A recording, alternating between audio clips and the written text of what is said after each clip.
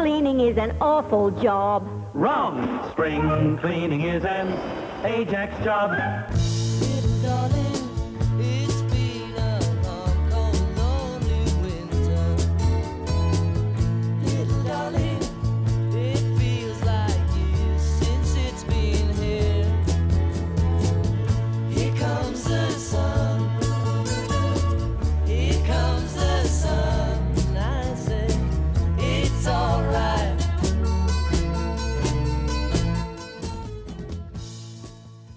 Well, hello, friends. Are we ready for 70 degrees this week?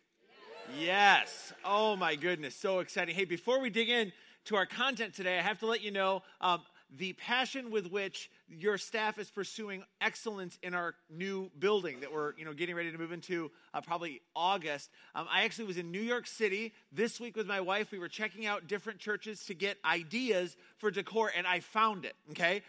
2 mornings ago, early in the morning, we were at Rockefeller Center, 30 Rock, where the Christmas tree is. I look across the street, and I am so inspired that I text Randy immediately, and I said, stop the presses, go back to the architects, check out what I found. This is totally our new home. Look.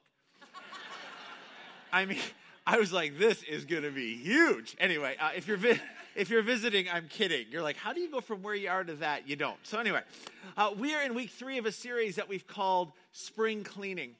And the series Spring Cleaning is rotating around a question that we're beginning with each week. We'll put it up on the screen. It goes like this. Why doesn't everyone who follows Jesus end up looking more like Jesus? Like, for a lot of people, there's a point where they decide, yes, I'm going to follow Jesus. And they begin to sort of get in the rhythm of church and Bible study and prayer. And over time, it's like they spend a lot of time investigating Jesus, but they don't actually end up looking more like Jesus. And yet, there are other people who make a decision, and over time, they really do look more like Jesus. They become more gracious and generous and forgiving and shift from like an other or self-focused life to an others-focused life. And you can see it. I mean, following Jesus has made them better at life and has given them a better life. And so why is it that some people experience growth in that direction, spiritual growth, while others don't? It's a really great question. And we know at Keystone, a whole bunch of people will re-engage a faith journey here after taking some time away after this moment where they thought, I'm just not sure this is working for me. And so the series Spring Cleaning is really my attempt to answer this question. Why is it that not everybody who decides to follow Jesus ends up looking more like Jesus? And I'm convinced that the why has everything to do with something the Bible calls your heart. Now, it's not the physical heart that like pumps blood through your body, but it's that invisible, intangible, emotional center of your life from which you live and love and learn and lust and make decisions. And whether you realize it or not, the heart has enemies that can really complicate life and complicate relationships. And so it really is critical that we learn to get our hearts clean and to keep our hearts clean. And if one of these 4 enemies, guilt, jealousy, anger, and greed, lodge in our heart, we need to make it our top priority to get rid of them. We got to do whatever it takes. And it reminds me a little bit of an experience my wife and I had a few weeks ago. Many of you know that around Thanksgiving time, we moved into our very own fixer-upper, right? And if you walk into our home post-renovation, it literally looks like Joanna Gaines has thrown up all over the place, okay? And so a few weeks ago, my wife and I are sitting on the couch. The kids are in bed. We got a fire going in the fireplace. We're watching Netflix because that's what we do, right? And we're sitting there, and all of a sudden, we see something out of the corner of our eye that sort of flashes through our field of vision. And we both look at each other, and then we look around, and then it happens again.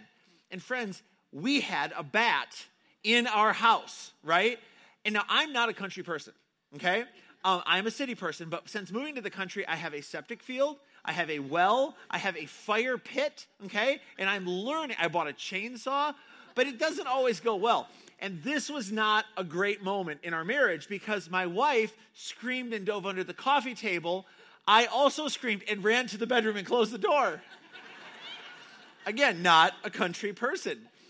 So eventually we regrouped in the bedroom, and after I received a talking to, we developed a plan to evict the bat, who we named Wayne. It's a slow burn. Think about that one. Yeah. Out of our house, it became our top priority, right? It's sort of everything else faded into the background. And I say this to tell you that if you have a bat in your house, you're focused on getting it out. But when it comes to our hearts, we're far less proactive. But it really is a big deal.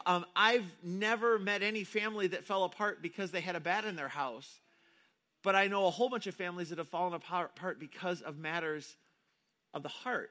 Toxic things get lodged in people's hearts, and it does all sorts of damage. And so it really shouldn't surprise us that the Bible talks a lot about our hearts in the Old Testament and in the New Testament. There's a verse we've used each week. It's recorded in the Old Testament book of Proverbs, and Proverbs is a collection of wisdom sayings written by Israel's King Solomon, who lived 1,000 years before the time of Jesus, one of the wisest people ever to walk the face of the earth, one of the wealthiest people. And he collected things, but he also collected wisdom because he believed that the biggest gift he could give to future generations is wisdom, because wisdom can transform a life. And so in Proverbs, you find wisdom on all sorts of areas of life. But then at one point in Proverbs 4, he writes these words. He says, above all else, like priority number one, guard your heart, for everything you do flows from it. Say, Solomon, I mean, you've had so many experiences. You've done it all. What's most important? He says you need to guard your heart. You need to know what to do to guard your heart, and you need to develop habits that can heal your heart once they're wounded. So in the series Spring Cleaning, like as the weather turns in the glorious state of Michigan, right? We're taking 4 weeks and one at a time. We're looking at these 4 enemies of the heart. We've already talked about guilt and jealousy, and today we get to talk about anger.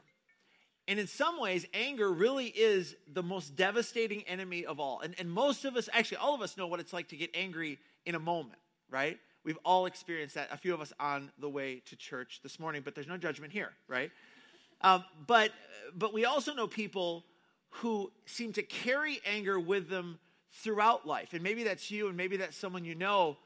But it's like we have people in our lives that are like volcanoes on the edge of eruption, right? And any little thing can set them off. And the people who live with them and who love them know that they need to give them a little more space and a little more grace. And they're not sure why, but they're always right on the edge of eruption. They seem to carry anger with them. And so we're going to talk about that a little bit today and how that happens and what to do with it. But the good news is that none of us has to carry anger. There really is a way to heal your heart. But it's not simple, it's not quick, and it's not easy. And that's why so many people end up carrying anger from season to season in their life. So this has been a problem for as long as there have been people. So it shouldn't surprise us that the Bible contains incredible insights on what to do with the anger. You say, okay, God, creator of heaven and earth, how would you coach us on what to do with our anger? And so there are insights all over the Bible. I want to just unpack one of them with you today. It's written by a man named Paul, who was a pastor in the first century. He actually writes this letter from prison. And so Paul knew what it was like to get hurt by people. He knew what it was like to be angry. And here's what he says. It's a letter called Ephesians, and it's written to Christians living in Ephesus, which is in modern-day Turkey. Here's what Paul says. He says to these young believers, in your anger, do not sin. In your anger, do not sin. And I love this verse because it's realistic. Paul says there are going to be moments in your life, there are going to be situations when anger will rise, when frustration will rise. And so notice Paul doesn't say, hey, followers of Jesus, don't get angry, because that's not reasonable, right? It's not about what we feel. He's going to coach us about what we should do with what we feel. Don't deny the emotion, but you need to handle the emotion or manage the emotion. You need to be angry without hurting people in response to your anger. He continues. He says, do not let the sun go down while you are still angry. In other words, I say it this way, don't carry today's anger into tomorrow, and don't carry yesterday's anger into today. And you should know when Paul says, don't let the sun go down in your anger, this isn't something he made up. This is a phrase that was popular in the first century. But he tells people, don't carry anger any longer than it is absolutely necessary. Be angry in the moment if you need to, but don't carry anger into your future, okay? This is the origins of one of the most popular signs at Hobby Lobby, a store which I frequent quite often, thank you, right? The never go to bed angry. Maybe you have this hanging in your house, and it's a great rule of thumb as far as, marriage is concerned. But if we're honest, there are anger issues you can't resolve before the sun goes down. They can't be resolved in a 24-hour period. Nonetheless, the force of this verse is clear. Don't carry anger any longer than you have to, and certainly don't carry it from relationship to relationship. Because when you do, that really makes things complicated. And that Paul goes there next. He says, don't let the sun go down while you're still angry, and do not give the devil a foothold, okay? And there's a little Greek word translated devil that actually means accuser. So don't let the accuser have an opportunity to access your heart. Now, you don't need to believe in a devil to see what Paul is saying, right? But what he says here is, he says, when you carry anger, you open a door in your heart, and anger can enter and influence all of your relationships. And you've seen this. People who carry anger with them bring chaos everywhere they go, because free-flowing anger hurts relationships. And even relationships that have nothing to do with the original source of the anger. Another way to understand anger is in terms of a debt-debtor relationship. So in this series, each week we've talked about a relational imbalance that causes the problem. We'll put it up on the screen to kind of review. We've said in week 1 that guilt is the voice that says, I owe you. I took something from you and now I owe you. That's guilt. Jealousy is the voice that says, God owes me. I don't like where I am in life or the talents and abilities that I have, and I think God ripped me off, so God owes me. Anger says, you owe me. Because whenever we're hurt or mistreated, there's a sense that the person who hurt us took something from us. It's like when your mom or your dad left, they took a piece of your childhood. When your ex left, they robbed you of a dream to finish this life with the person you married. When your boss unfairly lets you go, he's robbed you of financial security. So every time you're hurt, there's a sense that something was taken from you, and you think, you owe me. You owe me a childhood. You owe me a future. You owe me a reputation. You owe me security. So in a sense, anger isn't just like an open door. Anger is like an open account. It's like I'm a bookkeeper. I have a ledger, right? And according to my records, you owe me. And I'm not closing off the debt until you repay what you took from me. But here's where this gets sinister. Until you close the record, you carry the anger behind the scenes in your life.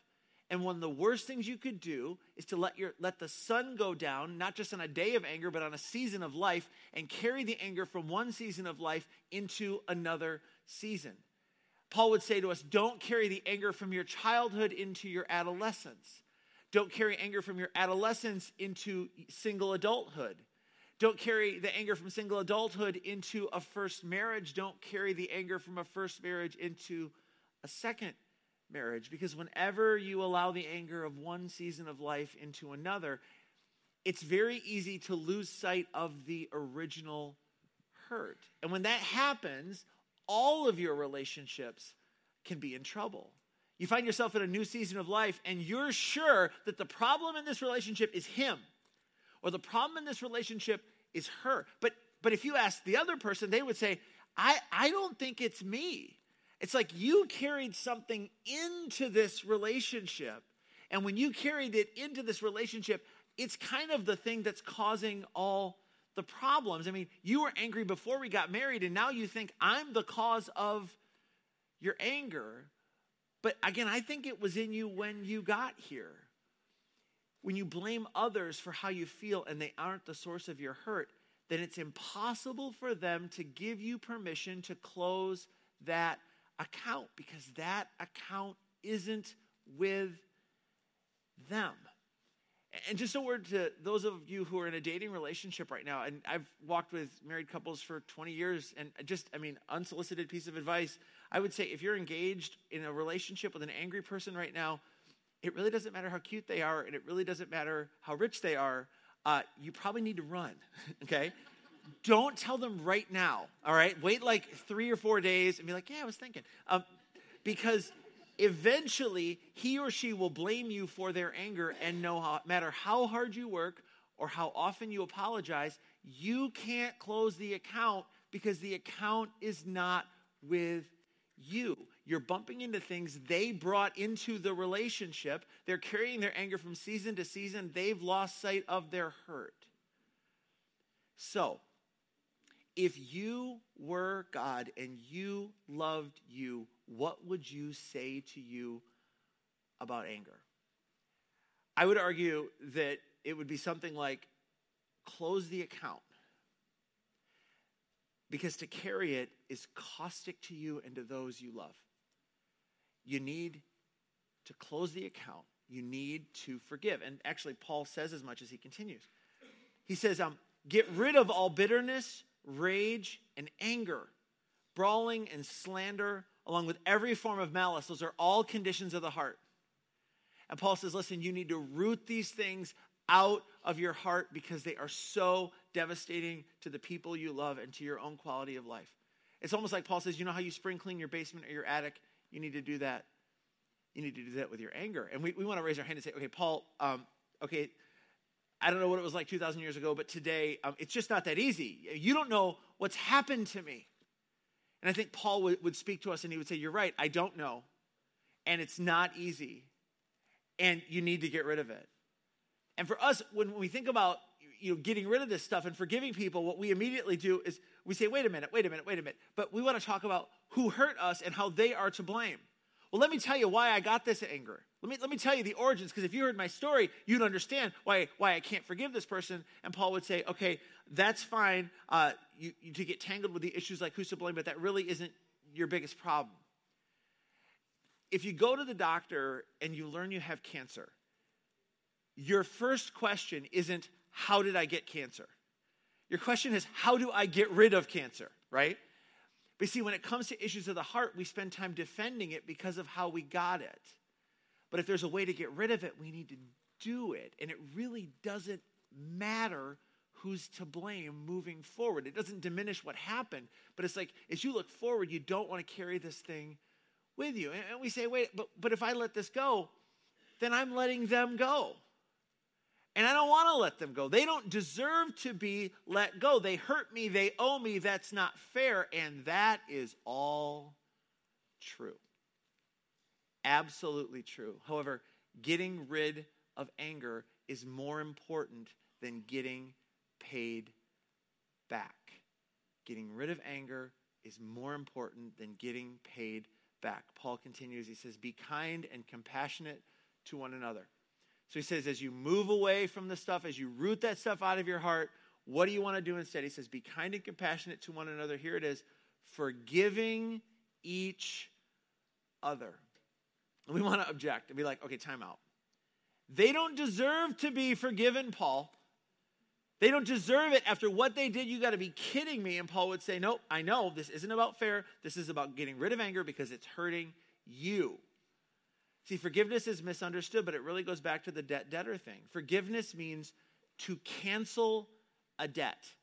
It's to look at another person and say to them, you don't owe me anymore. Not because you paid me back and not because you made it right. I've just decided that the debt is canceled. You should have been there at my wedding. You should have been there at my graduation. You should have been there when I was a teenager. You should have been there when I was in need. And that's all true. But I've decided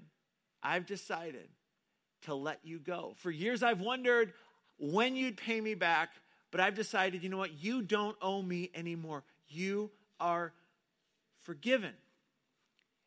Forgiveness closes the door to the accuser and it closes the account. And it's one of the most powerful things that you can do to guard your heart. And it is one of the central messages that Jesus came to bring us as he invited us to move towards freedom. In fact, our big idea for today goes like this. Forgiveness breaks the power of anger. Forgiveness breaks the power of anger, and it's the only thing that does.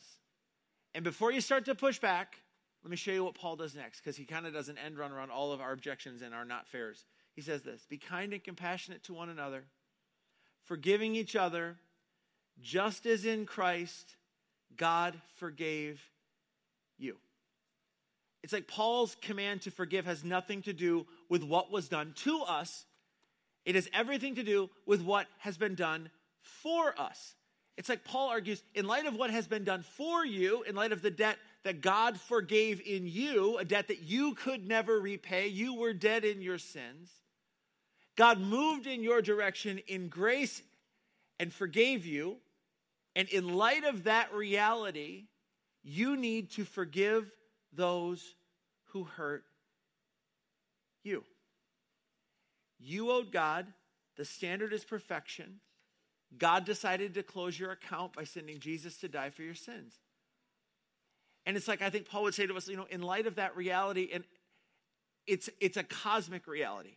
Your story is your story, and it's big in your eyes, and cosmically it's not that big. Cosmically speaking, you have been forgiven because of the blood of Jesus that flowed on the cross.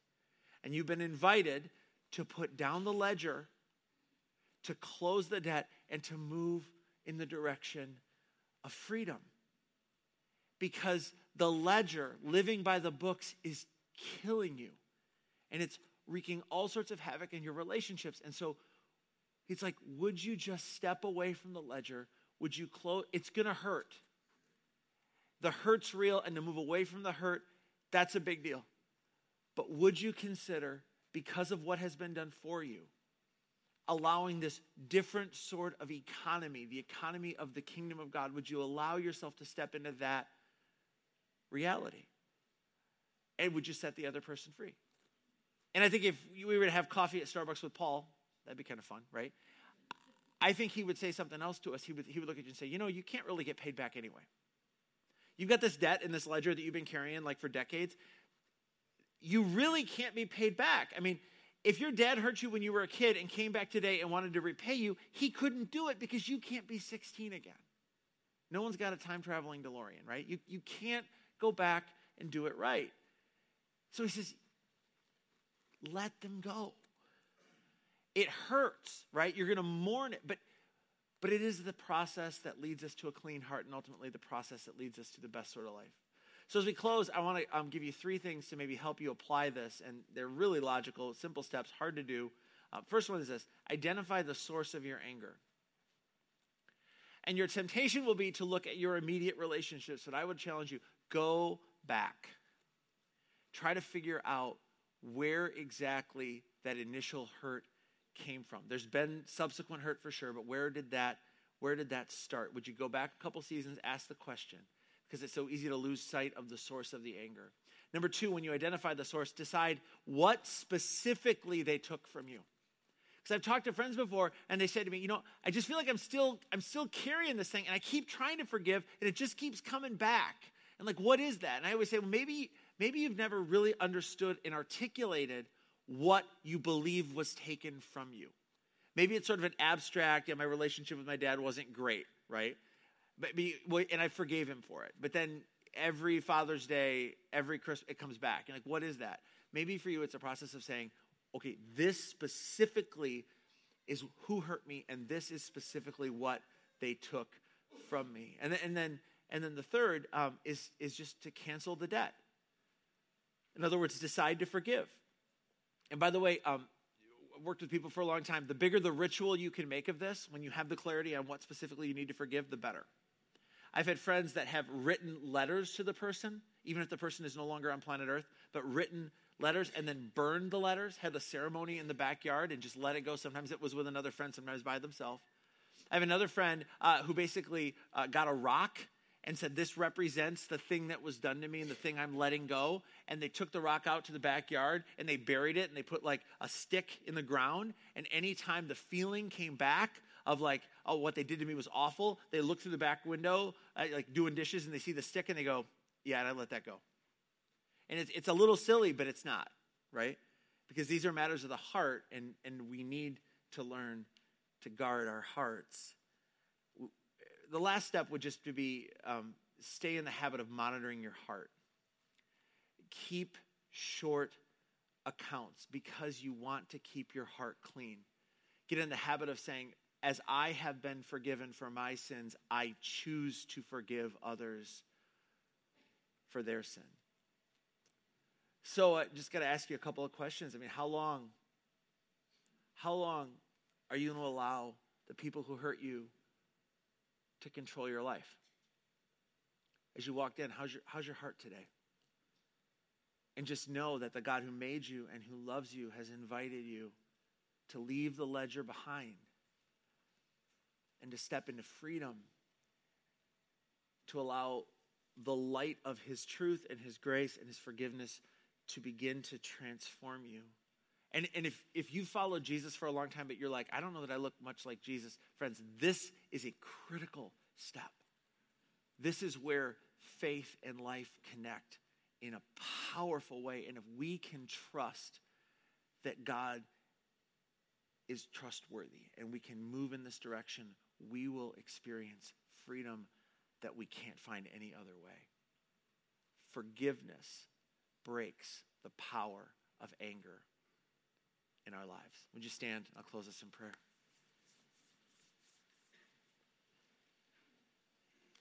Heavenly Father, thank you for loving us.